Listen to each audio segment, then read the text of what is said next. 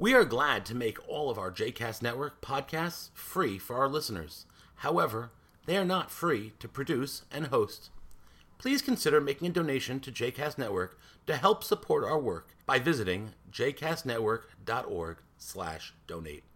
Thanks for your support. You are listening to A Taste of Romemu, a JCast Network podcast. For more information about Romemu, please visit romemu.org. For more information about the other JCast Network podcasts and blogs, please visit jcastnetwork.org. Shabbat Shalom. So here we are in Parshat Tzav. On Shabbat Hagadol, we're on page 617. And we get to the final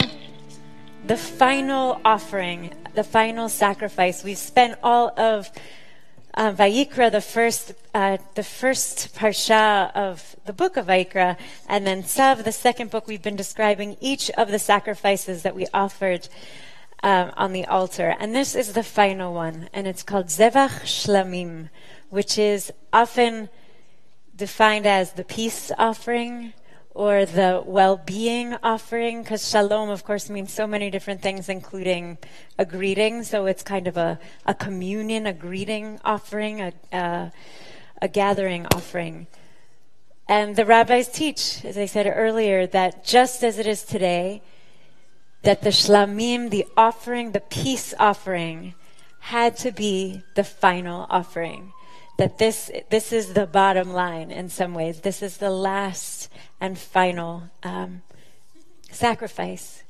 And even today, when we pray, we finish our Amidah with Osei Shalom Bimromav, Hu Ya'aseh Shalom. That peace is what brings us home. So we read here, verse 11, Im al Todah yakrivenu, v'hikriv al zevach hatodah. If the offering you're bringing is one of thanksgiving, you'll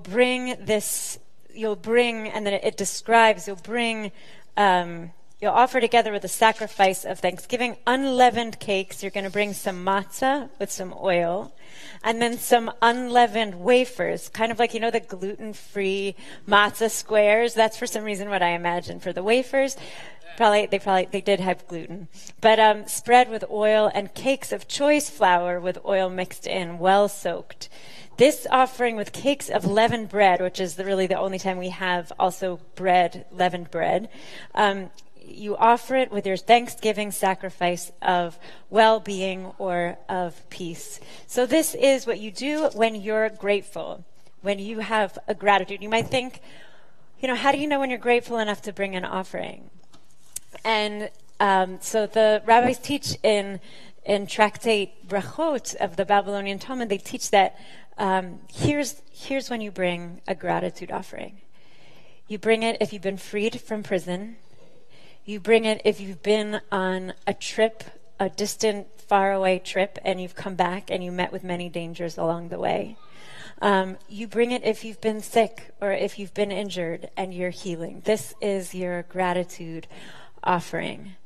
And it's not like you when you experience this kind of like it's a miracle. This is the thing. It's a miracle. You've received something, and it's not complete until you bring your offering of gratitude. And there's this beautiful teaching that I was looking at a few weeks ago from the Yalkut Shimoni, which is a late midrashic collection, that says somebody who has experienced a miracle, you've received something so great. After you receive this miracle, you have to sing a song. You sing a song of thanksgiving, and after you sing the song of thanksgiving, only then are you transformed. You're a new being. Bria Chadasha. It's like you're a new being. And what's so great is it's not that the miracle transformed you. That's not what it's saying is. That song that you sing afterwards, that offering of thanksgiving, that's what's actually transforming you. And it's good stuff. It's good stuff that And I've been walking with that. Actually, Evelyn and I talked about it because I just read it before we sat down together. What it is that gratitude that transforms. That's actually it's like an agent, a chemical change agent. It's not the miracle. It's the song of gratitude after. It's the offering. And we still, the rabbis also say that, after all, if the third temple comes back, we don't necessarily want it. But the third temple, like we're in a redeemed world, we're bringing offerings, and then the Mashiach comes, all of the offerings are done away with. We don't need to offer sacrifices anymore, except for one, thanksgiving. Like when all other prayer is done away with because we're in a perfected world, we'll still need to give gratitude. That's what we hold on to. And in fact, today during the prayer service, there is that offering of Todah. There is a prayer that the rabbis connect to that offering of Todah. Can anyone think of the prayer that we do during the Torah service, where somebody has come back from a trip that was filled with danger, or somebody was healed, or somebody, Gomel, when you bench Gomel. And I heard Gomel, so we bench Gomel. This is a prayer during the Torah service. You can actually open up your Sidurim, and it's on page 51, Birkat HaGomel. For someone who has completed, it's the bottom of the page, for someone who has completed a major journey, survived an illness or danger. So she's actually including it's also if you've been freed from prison or if you've been in some way from a narrow place.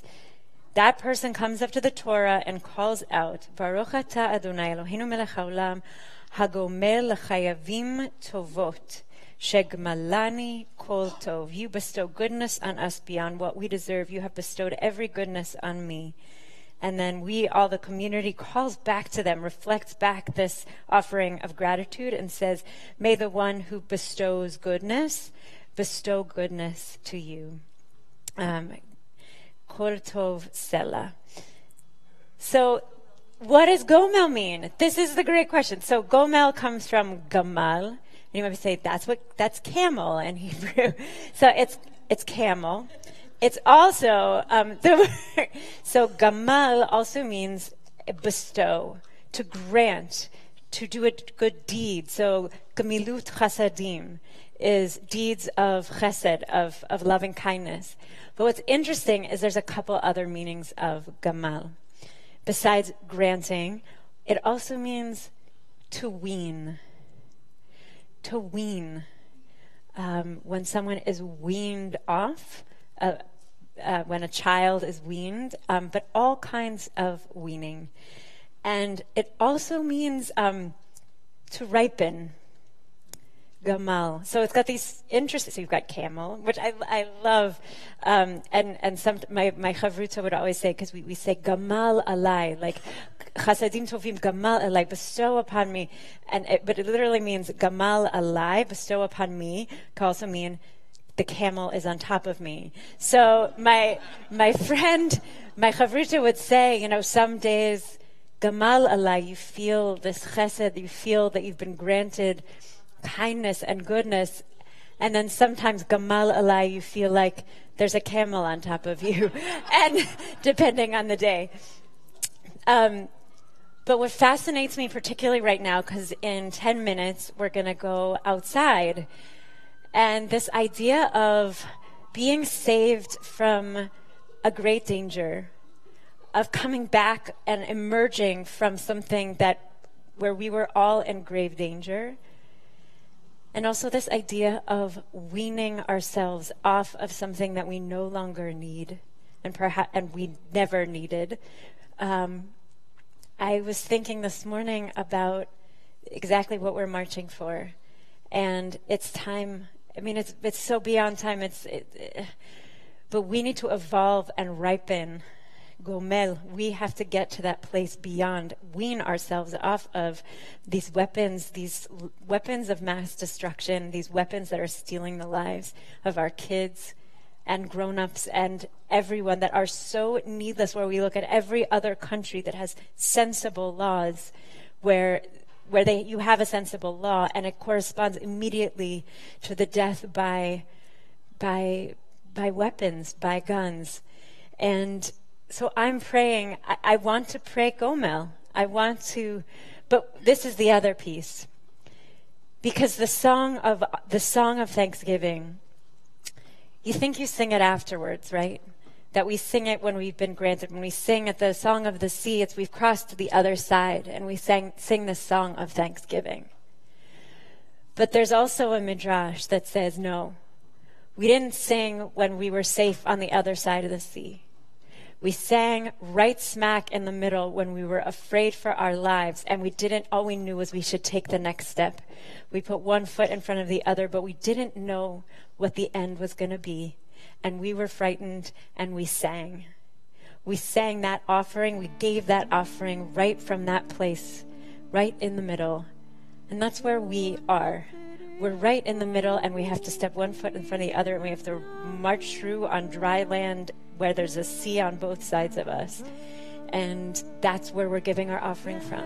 And I pray that one day, and please God, someday very soon, we can all come up and bench Gomel from a place of we have been saved from grave danger, and we have come out the other side.